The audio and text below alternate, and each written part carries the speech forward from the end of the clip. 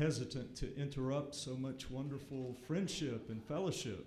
Maybe we should just go on like this. It's so beautiful to see and hear all of your faces and voices. Welcome to the 2017 edition of a long-standing Northminster tradition, our Winter Lecture Series. Northminster's Winter Lecture Series has brought to Jackson some of the brightest and best thinkers and writers in religious life. And this year we add to that long and beautiful tradition by welcoming our 2017 teacher and preacher, Dr. Walter Sheridan. Buddy and Kay, we are so glad that you're here. Thank you for coming. You would think it would be easy for me to introduce Buddy Sheridan, but actually it's kind of hard to know how to talk about the facts of Buddy and Kay's life among us when for our own family, life itself is so deeply entwined with Buddy and Kay Sheridan. When I went to be the pastor at the First Baptist Church of Macon, Georgia, I was almost 31, and Marcia and I had a 5-year-old son and a daughter who was a toddler. And I was about as unprepared in every way you can think of to be the pastor of that church as a human being could be.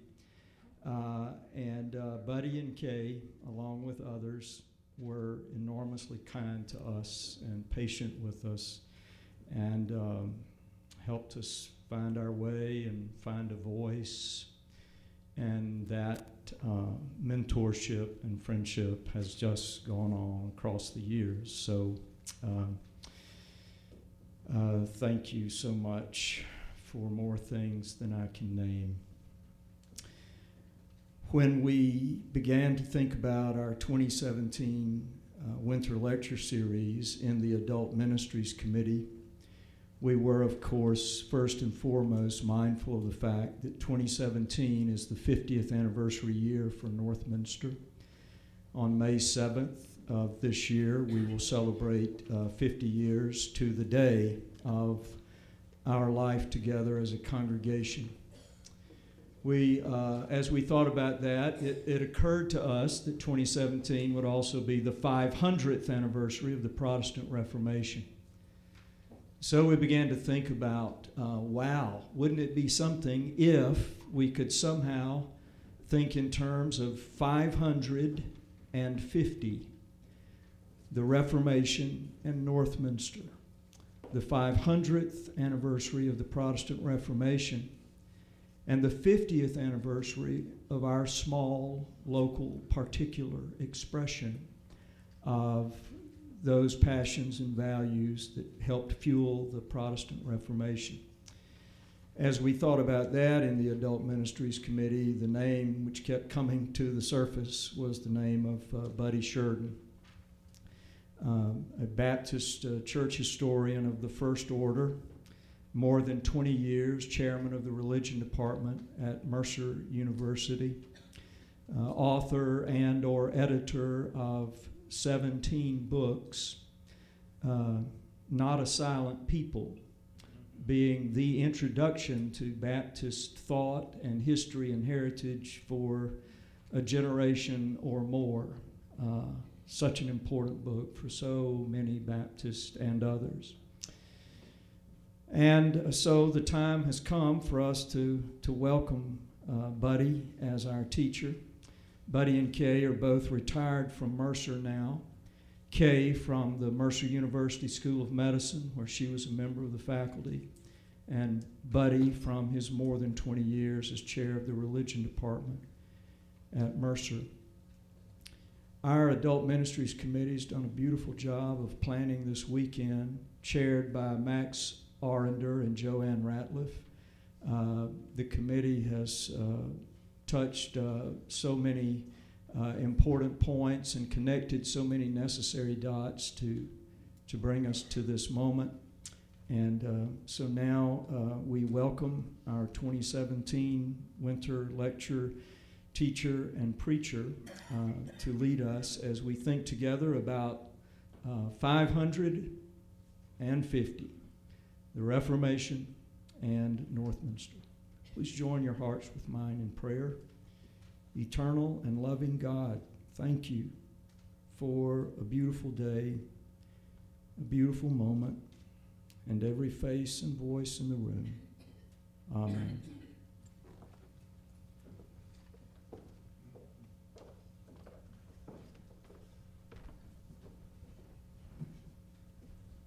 I've got this computer up here, so you'll think I know what I'm doing. It won't serve any good purpose for you, but I hope it will for me. Kay and I are delighted to be back in our home state, back in this church which we have loved and admired from afar. And I know you hear that from so many people, and that's part of what I'd like to get you to talk about with me during these presentations. I was intrigued by the committee's theme of 550 in the Reformation and Northminster, asking me to connect both of those. And so what I'm going to do this afternoon and tomorrow afternoon, in the morning I'll simply preach a sermon. But this afternoon, it was wonderful for me to have to go back. And I retired 9 years ago. And I've forgotten most of the church history that I've taught. So don't press me on some of this stuff. But it was fun to go back and look at it and learn some of it again. And particularly to think about bouncing off of the Reformation with a little bit of history, and I hope with a theological idea, and bounce it onto your church. I know a little bit about the history of your church. I don't know it nearly as much as you do, but I know a little bit about it, and so that part of it intrigues me as well. So this afternoon, I want to talk about what the Protestants got right in the Protestant Reformation. In the morning, I'm going to preach a sermon I've never preached before, entitled What the Catholics Got Right. So don't let some of those other kinds of Baptists know that I'm preaching that kind of sermon. But I tell you, the more I looked at this, the more I got this invitation about a year ago, didn't I, Chuck? Where did Chuck go? I got this invitation about a year ago, and so I have been playing with this back and forth for about a year, and I've really changed my mind about some things about the Reformation. They got it wrong. I got it right. Now I'm going to tell you what the right part of it is. But this afternoon I'm going to talk about what the Protestants got right. And in the morning I'm going to preach on what the Catholics got right. And then tomorrow afternoon I'm going to talk about what both the Protestants and the Catholics got right. I read a book 40 years ago that some of you may have read by a Catholic theologian and philosopher named Michael Novak. You know that name? Michael Novak wrote this book called Ascent of the Mountain, Flight of the Dove. Ascent of the Mountain, Flight of the Dove. I love the metaphors. And they have stayed with me over all of these years, and I've used them time and time again. What I'm doing this afternoon is talking about the flight of the dove, which is what I think the Protestants got right. And that is the gift of the grace of God that comes to us freely, unexpectedly, surprisingly, something we didn't anticipate. The lift and the gift of the grace of God. I'm going to use the ascent of the mountain as a metaphor for the Catholics. They work hard, you know. And particularly at the time of the Protestant Reformation, it was an emphasis upon some works. But one of the things that I realized when I went back and did the preparation for this is, we have drawn that line too concretely between grace and works. It was not that the Catholics did not know grace. Their whole sacramental system was built on grace. So it was not that they didn't know grace, it was just that they emphasized something that Luther reacted against. And it was not that Luther didn't know works. He was by the way, much of the 95 Theses that I'll talk about is about works. It's about what you do as a Christian. So I'm using these two metaphors, the ascent of the mountain, the flight of the dove, and today it is the flight of the dove. I really would like for you to stop me at any point. Chuck said we can do this any way we want to, and I'd like for you to be a class and interrupt me or correct me or make changes as you want to. If you don't do that, I'm going to prod you later on to join me in some discussion. I want to talk first of all about the context of the Reformation, just a word. Historians say that the Reformation began on October 31, 1517, as you know. Martin Marty, the great church historian at the University of Chicago, now retired, has written a 91-page book that I would really want to recommend to you. It's called October 31, 1517, Martin Luther and the Day That Changed the World. A little bit hyperbolic, I think, but it was an important day, a very important day. There are 91 pages of commentary in here on the 95 Theses, and the 95 Theses are listed in the back. So it's worth the book for you to get particularly during Lent, by the way. This would be a wonderful book to work through Lent with, because it is a book about repentance. It's a book about how to live the Christian life. Martin Marty. So on October 31, 1517, Luther draws up these 95 propositions for debate. He goes from one end of Wittenberg down to the other, and he goes to the castle church, the cathedral church, and he nails these 95 Theses or posts them or pastes them or something on the door there. Hollywood has turned that into great drama. And in fact, my favorite book about Martin Luther is this book here. It's an old one, and some of you have read it, and others of you, if you want to read a book on Martin Luther, I would start with Here I Stand, A Life of Martin Luther, by Roland Bainton, B-A-I-N-T-O-N. Roland Bainton taught for years at Yale University. But Luther nailed those 95 Theses to that cathedral door, and it's been made Hollywood, and the portrayal in here is high drama too. It is beautifully written. This is an elegantly written history book. But when Luther nailed those 95 Theses to the door, nobody paid any attention to it. It was an invitation for scholarly debate. What could be more boring? I mean, really. And it's about repentance, for heaven's sakes. When Kay and I had our 50th anniversary, we went to Europe and visited with good friends Charlie and Sandy Long, that some of you may know. And they said, well, let's go on a Reformation tour. So we ended up in Wittenberg. And we just happened to get a motel, wasn't paying any attention to anything. I looked out the window and I said, Kay, there's the church.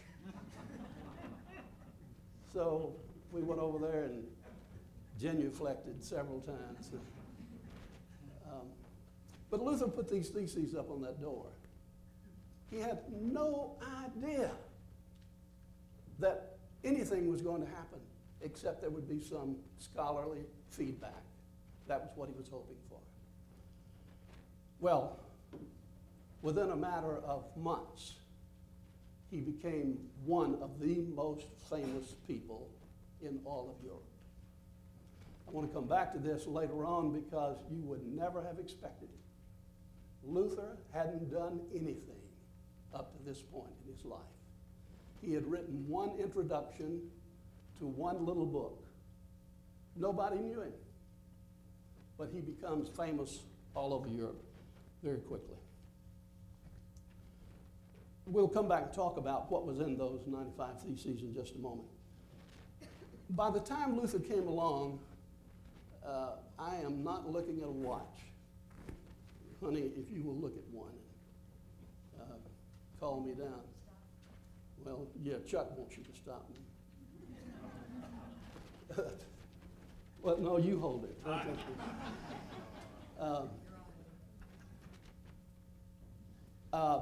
By the time that Luther came along, he was born in 1483.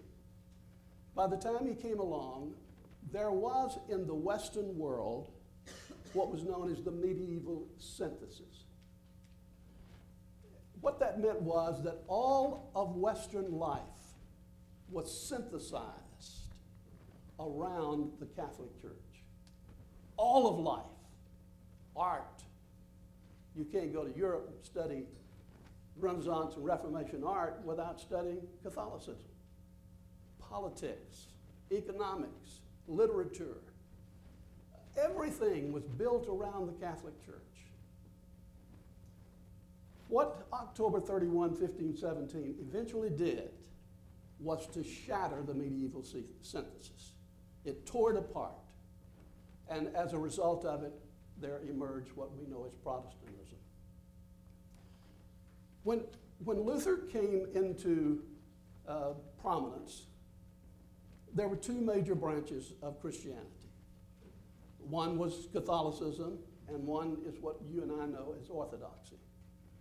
If you'll get a map of Europe in your mind right now, and particularly think about the boot of Italy, if you'll draw a line right down the edge of that, right edge of that boot, everything to the left is Catholic and West. Everything to the right is Orthodox and East, thanks. I really need people to finish my sentences now. Kay finishes them all the time. So this medieval synthesis, there was no Reformation in the East. There are very few Protestants in the East. The Reformation comes in the West, in the heart of Germany, in France, in the Netherlands, in Scandinavia, in England, and then, of course, transmitted to the United States and North America. So this medieval synthesis is broken down. And no Protestants in the East, but we have Protestants emerging in the West. So that's a little bit about the context. Now, what was the Reformation about? What was the content of those 95 Theses that Luther nailed on that door? The issue was really very simple. What can we do about our sin? What can we do about our sin? Can you imagine anybody getting interested in a document being nailed to a cathedral door about that? What can we do about our sin? But it was the critical issue for Luther, and it became the critical issue of the Reformation. There were two ways of dealing with it. The Catholic way. Now we're talking 16th century, we're not talking 20th century. A lot has happened in the Catholic Church since Martin Luther, and particularly Vatican II, for which most of us can be grateful. So what was the Catholic way in the 16th century of dealing with sins? The Roman Catholic Church had 7 sacraments at this time that they talked about. I know we got some Catholics here, and they can't answer this question, but how many of you Protestants can name the 7 sacraments of the Catholic Church? You want to try?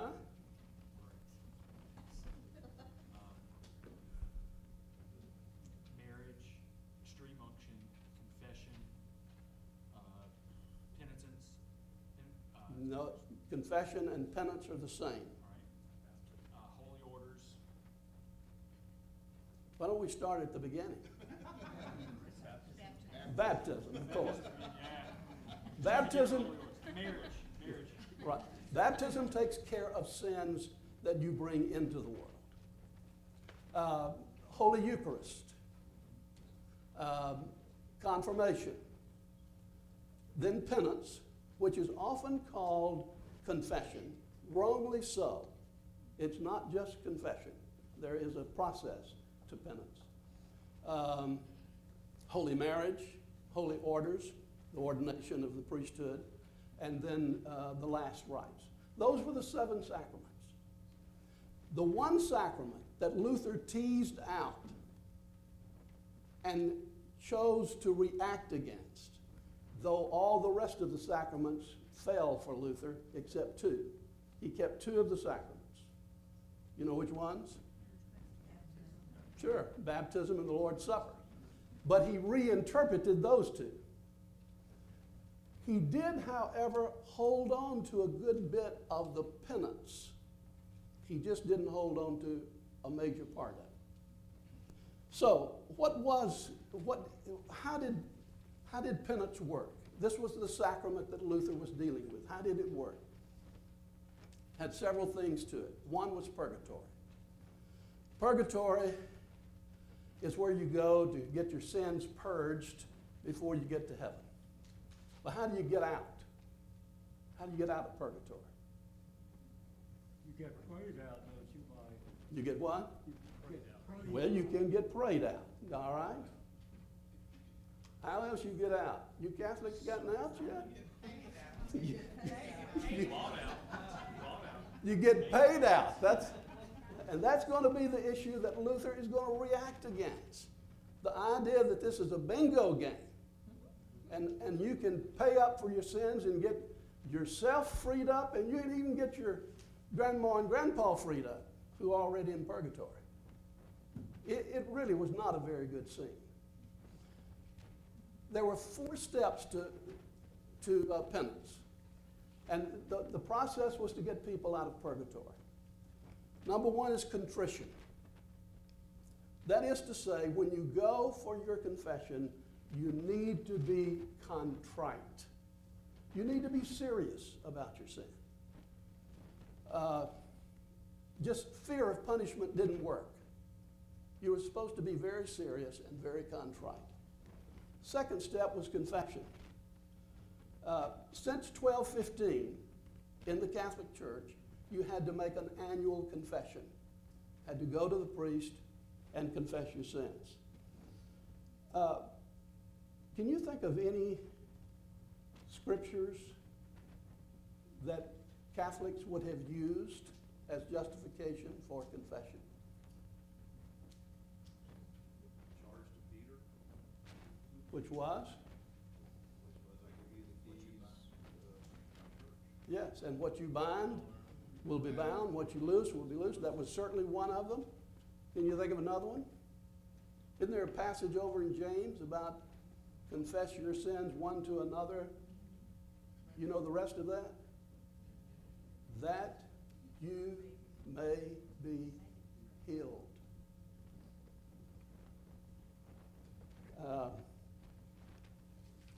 Can you see the good in that?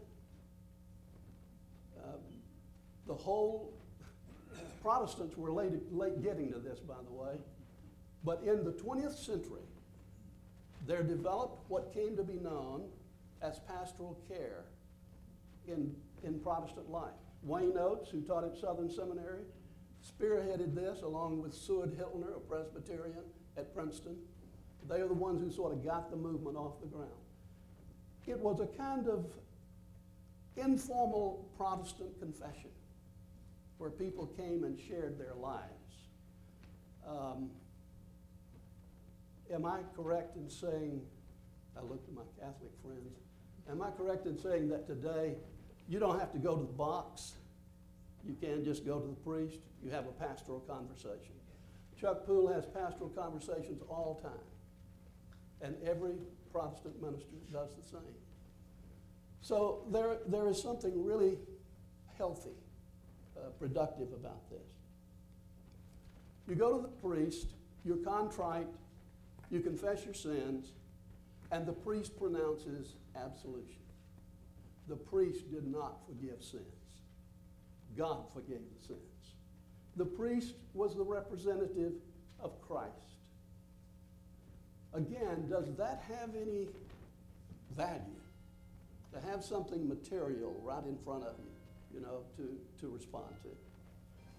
The fourth phase of penance was satisfaction. After I go contritely, confess my sins, used to be you had to do the satisfaction first. They reversed that.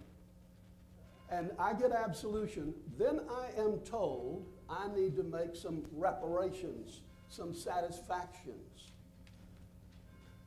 We Baptists get off easy, don't we? All we have to do is just bow our head and say, Lord, forgive us, and we're gone.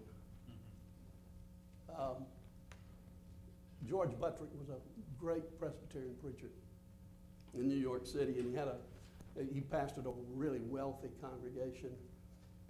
And he had one of his wealthy church members come to him one day, and she said, her chauffeur drove her up there, and she said, I've just been a mean cuss for all of my life. And she really was stricken with guilt.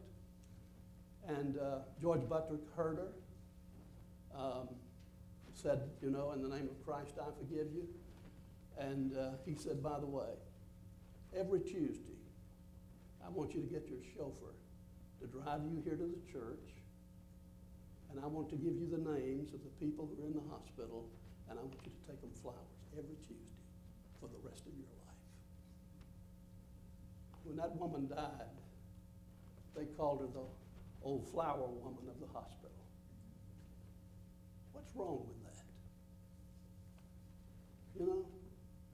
There is something to making amends other than getting off with what Dietrich Bonhoeffer called cheap grace.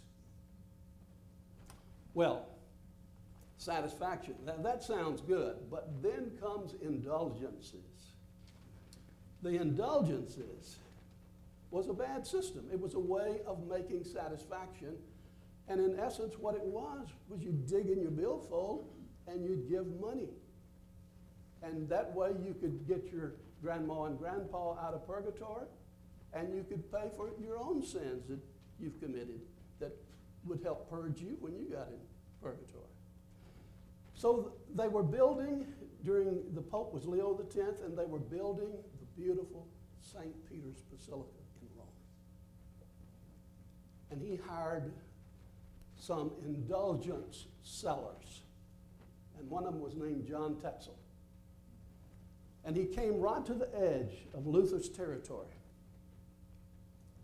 And he said to them, as soon as the coin in the coffer rings, the purgatory, the soul from purgatory doth spring. And Luther sprang up in opposition to that. He said it was rote. It didn't help the sinner. It didn't help the church. It made the church look like it was a beggar. I thought about this, though, while I was thinking about John Tetzel. I know a lot of Dr. John Tetzels who's pastored Baptist churches. Come out on Sunday morning and God told them that they needed to have a building program. Huh? And you're supposed to ante up? Well, maybe it's not quite as crass, but it was crass. Well, do you have questions about that? That's the Catholic way in the 16th century. Have questions or comments? Is there any scriptural justification for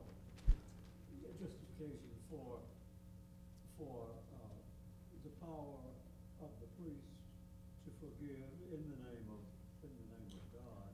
The absolution is what I'm. Yeah, yeah, I think there's a passage in John where Jesus is at the end of his life with his disciples, and he's saying to them, you know, what you loose will be loosed, and what will be bound. And also in Matthew 16, where Jesus is talking to Peter and says, "Upon this rock I will build my church." He does the same kind of thing. Those are the major passages, I think, Charlie, that they would be using. Yes. Were indulgences being driven by Rome, or were they already in existence in Catholic churches in Germany? That is a really good question. I don't know whether you heard it or not. Were the indulgences being driven by Rome, or were they a part of the churches in Germany? Yes. They were being driven by Rome, and part of the reason Luther had so much luck in reacting against Rome was by the time Luther came along, there was a rising tide of nationalism in Europe. And people were beginning to say Germany for Germans and England for Englishmen. And they were resenting the fact that their money was going out of Germany to Rome to build basilicas. And Luther would say, I resent this because we've got poor people right here. Have you ever heard that argument? So yes, that's a really good question and a good comment. Yes. It's pretty simple, I guess, but what happens if you never got out of purgatory? You stay You would. We'd get you out somewhere or another. You know, yeah, it is a really complicated story, and I didn't go into it, but there's something called the Catholics had something called the Treasury of Merit, which meant that they had piled up blessings or benefits from both Christ and from all the saints who had sort of lived over their righteousness, and you drew from that treasury of merit. And so purgatory was always something you could get out of. I certainly hope so. Yes. I'm sure this is a way too long a question to answer, but what drove Luther to react? I mean, or were there factors? I mean, things that happened to him personally, or? Yes, I'm getting ready to go right to that. Thank you. That's a Catholic approach. Yes. Yeah. Before you do that, when you sold an indulgence, the local priest took a cut, the bishop took a cut, the archbishop took a cut, and some of it made it to Rome. Well, Is that the way it worked? that's a pretty good description of it. Actually, John Tetzel was selling indulgences for a bishop named Albrecht of Brandenburg. Albrecht got a cut, Tetzel got a cut, and then some of it went to Rome. How big was the commission? I don't know. I don't know. But these were professional peddlers of indulgences. I mean, these were TV preachers. No wonder you got mad. Question, thinking about the medieval synthesis, if the entire social system, including economics, belongs to the church, then was it really that hard of a sell to convince the people to give their money, because after all, is not money wrapped up in all this as it is? I react to the sale of indulgences out of an American independence and something like taxation. Would I have felt differently based on the idea of medieval synthesis when the preacher shows up and says this is necessary for salvation? Well, obviously, a lot of people did not react negatively to it, because they stayed with the Catholic Church and they stayed with the system that was there. Peters got built. Right, and they were disappointed when the medieval synthesis collapsed. And the medieval synthesis is a historian's construct. That's not a reality, but it's an effort to describe what was there. Let's go to Luther. That was the Catholic way of dealing with sins. Martin Luther was born in 1483. He was a very, very bright guy. Went to college had had three really major religious experiences. I think it was 1505 or 3, I've forgotten. He was on his way from college one day, and he fell into a thunderstorm, and he was struck, or he fell to the ground, and he feared for his life, and he cried out, "Saint Anne, help me, I'll become a monk."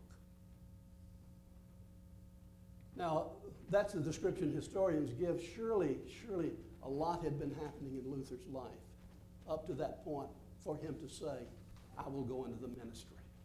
I will become a monk. I will go into the monastic order." 2 weeks later, he was knocking on the door of an Augustinian monastery, and he was getting ready to go into the monastery. Is that mine or yours?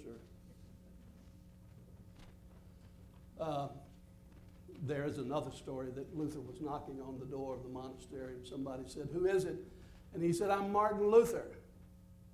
And the voice said, "What do you want?" He said, "I'm looking for God."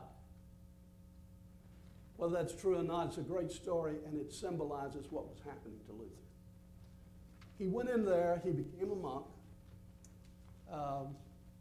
He celebrated his first Mass in 1507, and when he got to the altar, he almost fell with horror at the idea of celebrating the Mass. He trembled, so they say, and almost couldn't get through celebrating the Mass. He was afraid of God because he was not good enough to do what God wanted him to do. He became a scholar, and his good friend Johann Staupitz sent him to this little northeastern town in Germany near Poland, and he became a Bible teacher. Nobody knew him. And in 1515, he started studying the Psalms. And then he studied the book of Romans, and he got stuck on chapter 1 and verse 17, which says that the just shall live by faith, which made the interpretation of that time would have been those who are good and just shall live by faith. The more Luther looked at it, the more he studied it, the more he realized that the verb was not active. It was not something you did. It was something done to you. And so he decided that what that verse was saying was that we are accepted by God by faith alone. Nothing we do, nothing we can do to make him accept us. It's altogether by faith, and he would later say, grace. So it was a kind of flight of the dove moment for Martin Luther.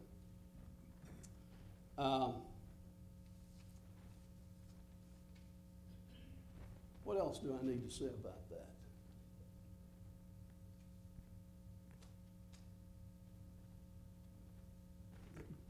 What he was, let's see, look at what, if you have your handout there, Romans 1:17, the righteousness of God before God is a gift, not a human achievement. Luther reversed medieval piety. Good works do not make one acceptable, but God's acceptance stimulates good works. And he said later on, I felt as if I had been born again. The gates had been opened, and I had entered paradise itself. Look at these three theses that I've written, I've taken from Luther, to show you the difference in repentance and penance. When our Lord, and this is the first thesis, this is Luther's first proposition. When our Lord and Master Jesus Christ said, repent, he intended the entire life of believers to be repentance. Thesis 2. The word repentance cannot be understood as sacramental penance. That is, as the confession and satisfaction that are performed under the ministry of priest. And then thesis 37 said, any true Christian, whether living or dead, participates in all the blessings of Christ in the church, and this is granted by God even without letters of indulgence. So what you have is a clear separation between the idea that God does the saving over against we do some works for our salvation. It's the idea of grace versus works, the dove versus the mountain. Questions about Luther's experience?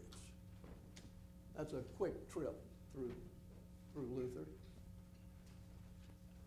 Okay, I want to ask you something now. I'm going to turn it. I'm going to turn away from the Reformation. I'm going to turn toward Northminster.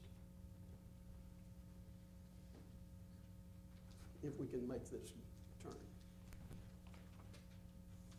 How did the dove fly for you? How did you experience grace? How were you launched into the life of faith?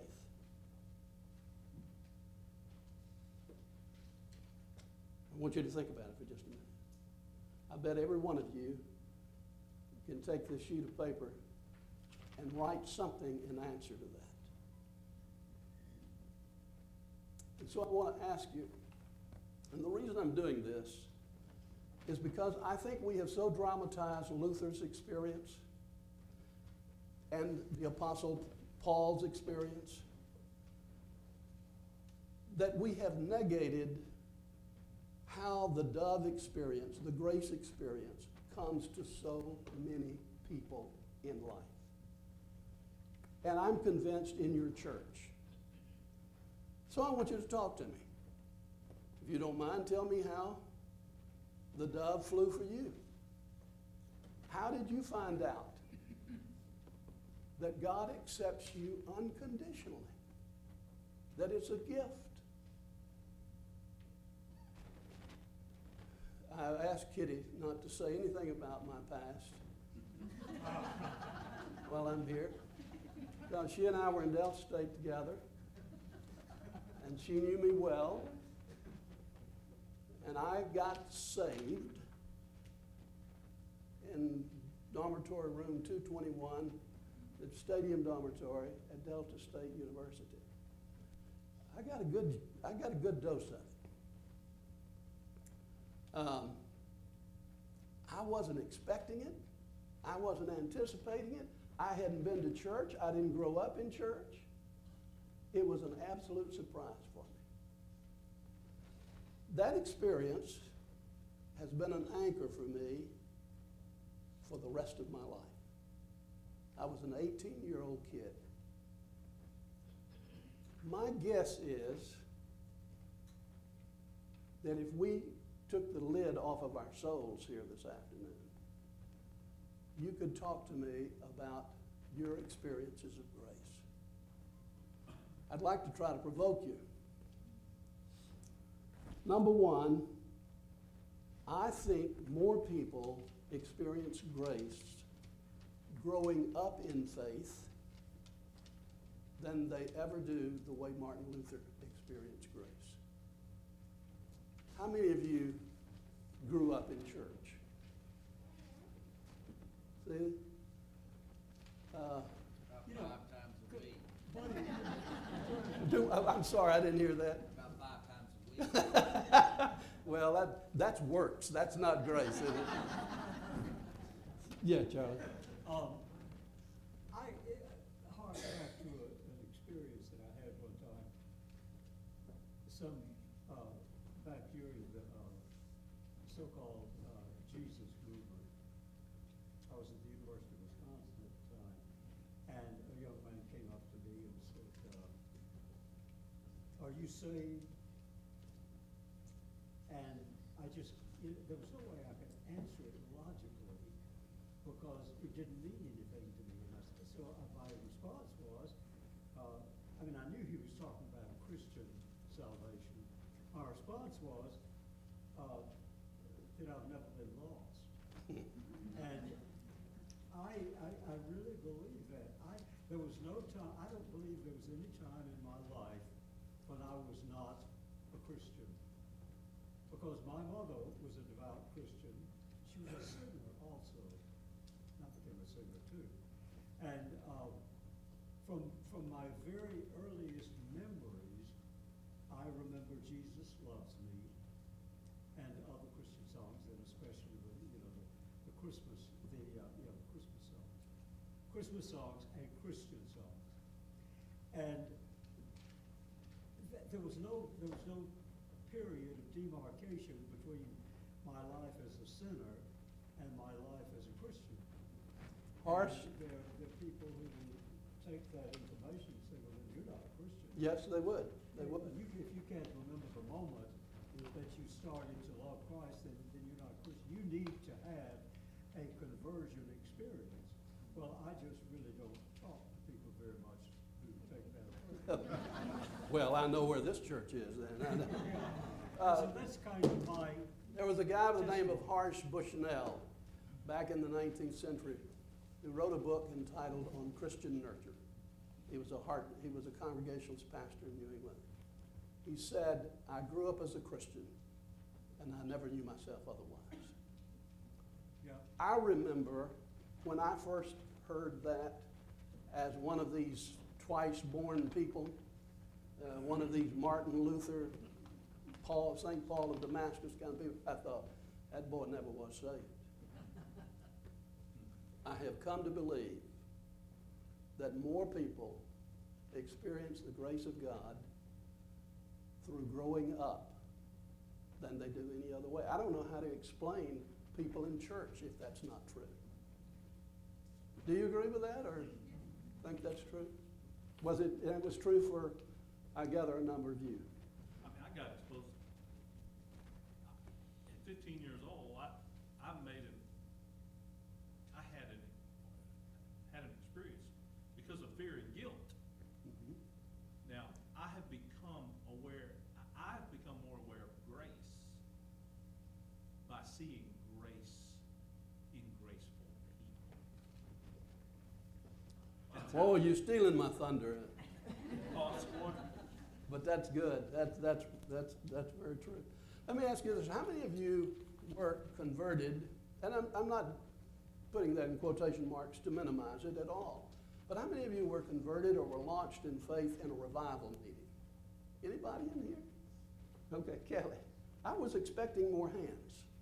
But did you people not go to revival meetings?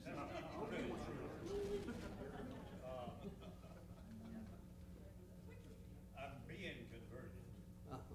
I had the hell scared out of me in a revival.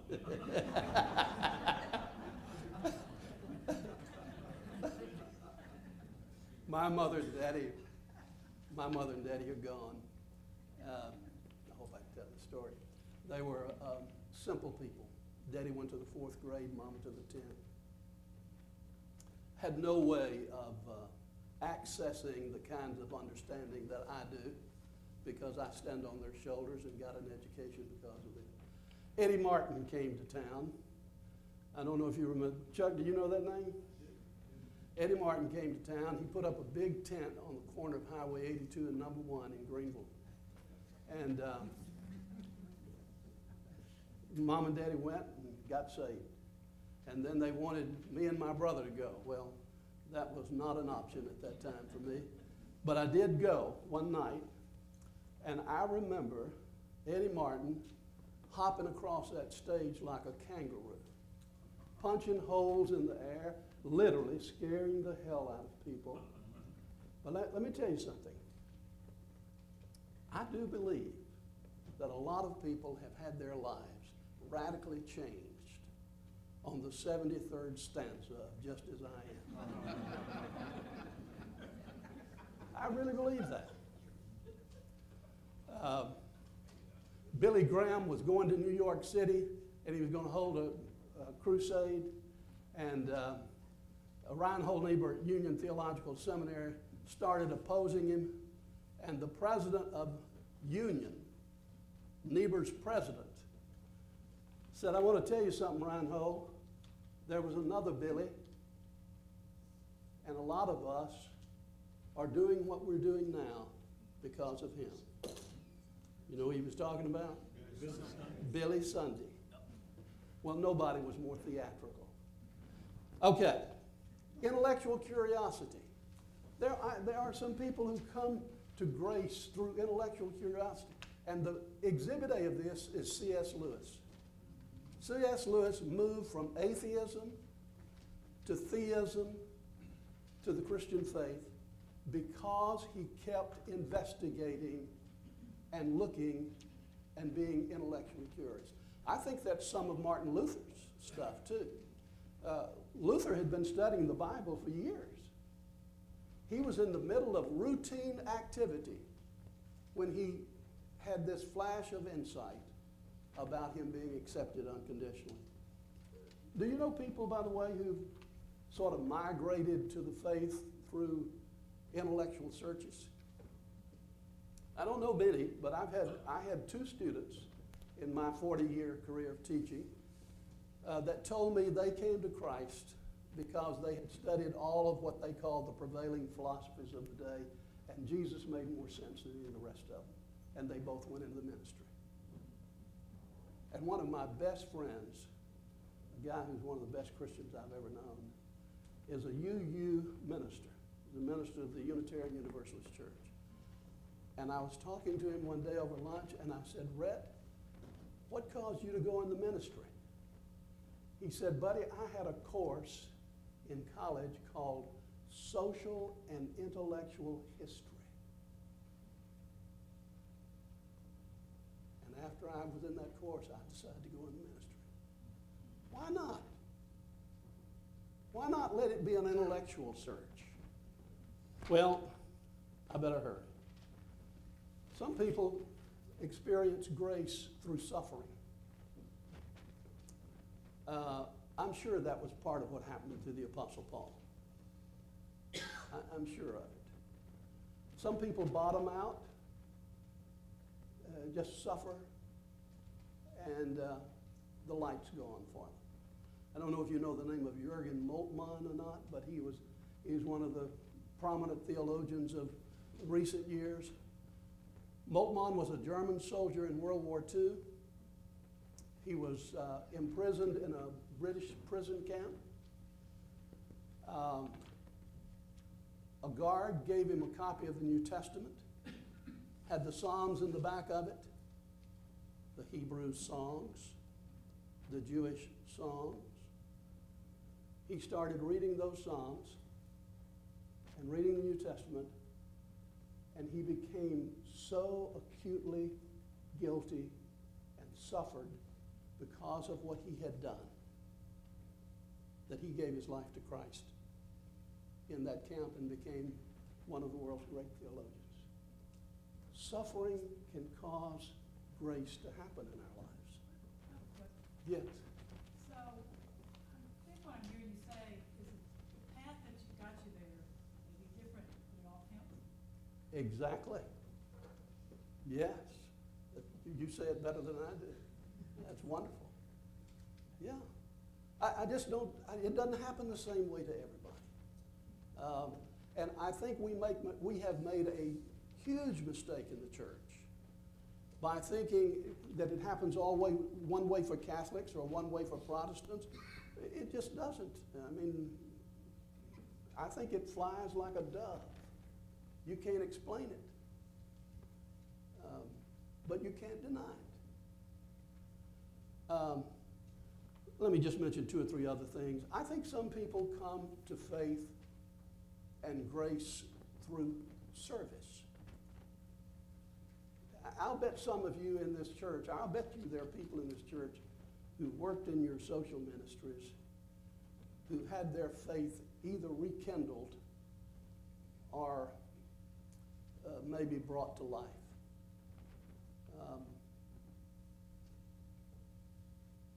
Do you know of people like that? John? Some people I think some people experience grace through creation. Mary Oliver.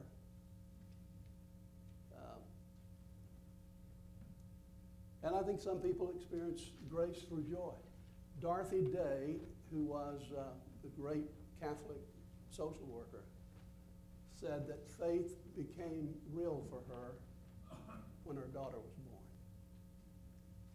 She became so happy that she experienced the goodness of life, the grace of life. Well,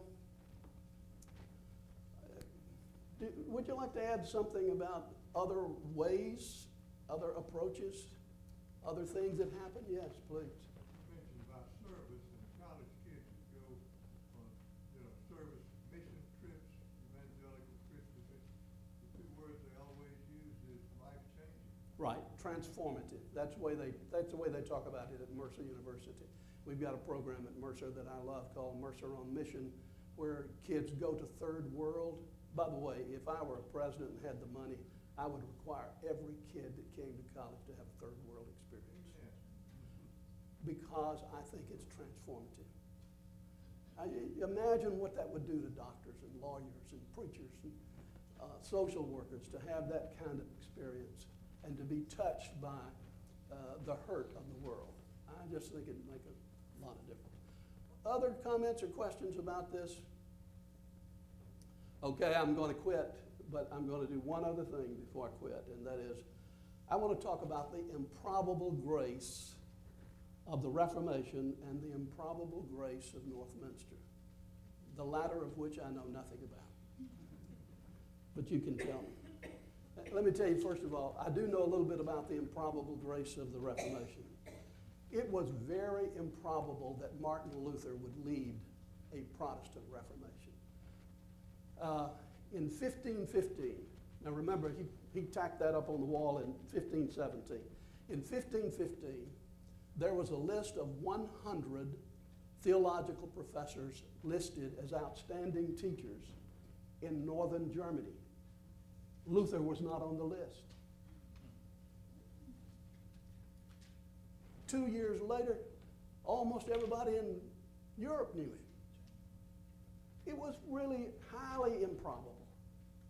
He hadn't written, I told you he hadn't written, but he had written an introduction to a medieval textbook. That's all he had written. After he started the Reformation, he started writing tracts. I'm going to tell you, one reason Luther was popular is that he didn't write for academics. He was also a pastor, and he wrote for people in the pews. And the way he garnered the Reformation was that he wrote little tracts, pamphlets they were called. In fact, there is a marvelous book that some of you, if you're interested in print and publications, newspapers and that kind of thing, this is a very recent book. It's called Brand Luther. And it's the story of how Luther used the printing press, by the way, which had just been invented, in 1450 or something like that. But he used the printing press, but he didn't use it to write long, esoteric, theological essays. He did some of that. But where he really made his money was writing for the common people. Boy, there's something there. I never did write the long theological essays, but the first book I ever wrote was Not a Silent People. When I wrote that book, I had written essays for a little magazine called, it was the College Magazine. I've forgotten what it was. Is KB here? It was the Student Magazine. You remember that? Somebody, John Hendricks, no, Norm Bowman. Norm Bowman said, buddy, I want you to write 8 articles on church history for my students. I said, students don't read church history. It's impossible. So I said, I'll tell you what I'll do. I'll write about fights. They'll read about fights. So I wrote 8 little chapters on controversies. After I did that, a guy at Broadman Press said, we want to publish that book, and we want to do it, but there are 2 things about it. Number 1, you can't change a word that you've written. And number 2, the title is going to be Not a Silent People, and you don't have any say-so over that. I learned in writing Not a Silent People that the only way to reach people in the pew is to write for people in the pew. You cannot write for your colleagues at the seminary. Somebody's got to be doing that. You got to be serious about it. It's got to be profound. But somebody's got to do what Luther did. And what he did was to make it acceptable. It was improbable that the Reformation would occur in the little town of Wittenberg. When Luther went there were 2,000 people there. It was a place you didn't go. The only thing there was a good university that had just been established. So he went there, to this little place nobody had ever heard of. Another improbable grace. It is a miracle. It is a miracle that Martin Luther was not killed. He was condemned by the Pope. He was condemned by Charles V, the Emperor of the Holy Roman Empire. He was a heretic, and he was a man of treason. How did he live? Frederick the Wise was his magistrate in the little area where he lived in Wittenberg. And Frederick the Wise, it's amazing. Frederick the Wise was a devoted Catholic. He had one of the biggest collections of relics in all of Europe. He believed in indulgences. Why would he protect Luther? Because it was his university. It was Frederick's University. But anyway, and then this improbable style of writing, brief, clear pamphlets. Now I want to ask you, and I really don't know enough to talk about this, but I know this church got started on a street corner with some conversations. That's an improbable grace, isn't it? Do you people really know how improbable it is that you've had the ministers you've had? I mean, that's,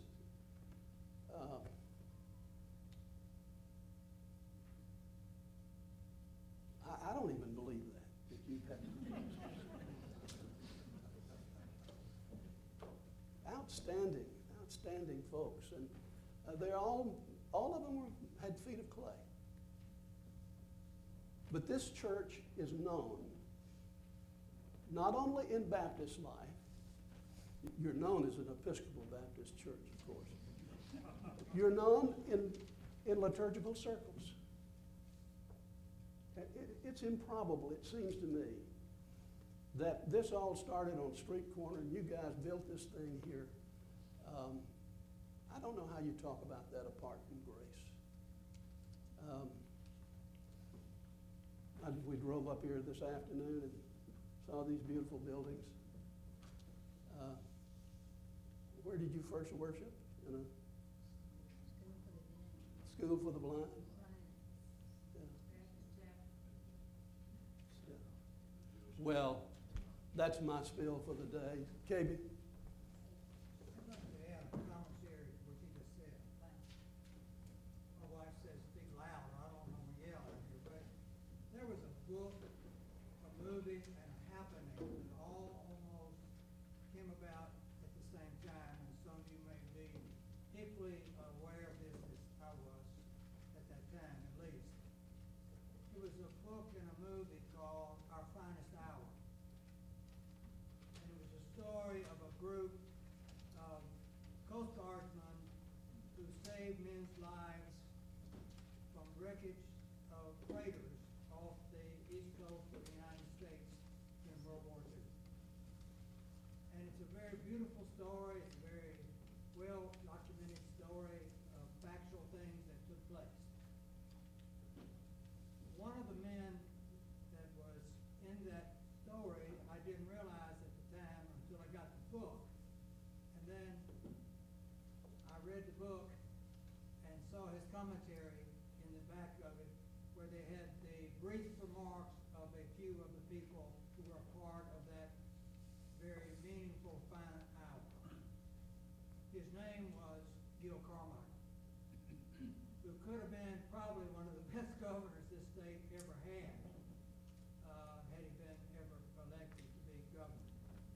Gail died just about the time the book and the movie came out. So I never had the chance, even though I did know Gail, to really talk to him about that. As a non-Northminster meeting member, I want to say, I think in this state, at this time, this is Northminster's finest hour. Yeah, thanks. Quite a tribute. Anybody else have a word? I've run out. So, let's see, where do we go here? Okay. We will want to thank Dr. Sheridan for his words tonight. I think we have certainly had a wonderful evening. If you would, please stay. We've got a few refreshments in the back, and Dr. Sheridan is going to be around for just a bit. You might want to stay and visit with him just a moment. And now I'm going to end with one thing. And talk about improbable grace, Dr. Sheridan. When I grew up in the church, I was one of those that grew up in the church. But I think my moment of improbable grace came when I was 10 years old, and I got in a fight at Vacation Bible School, and my mother came around the corner. It's improbable grace that I'm alive today.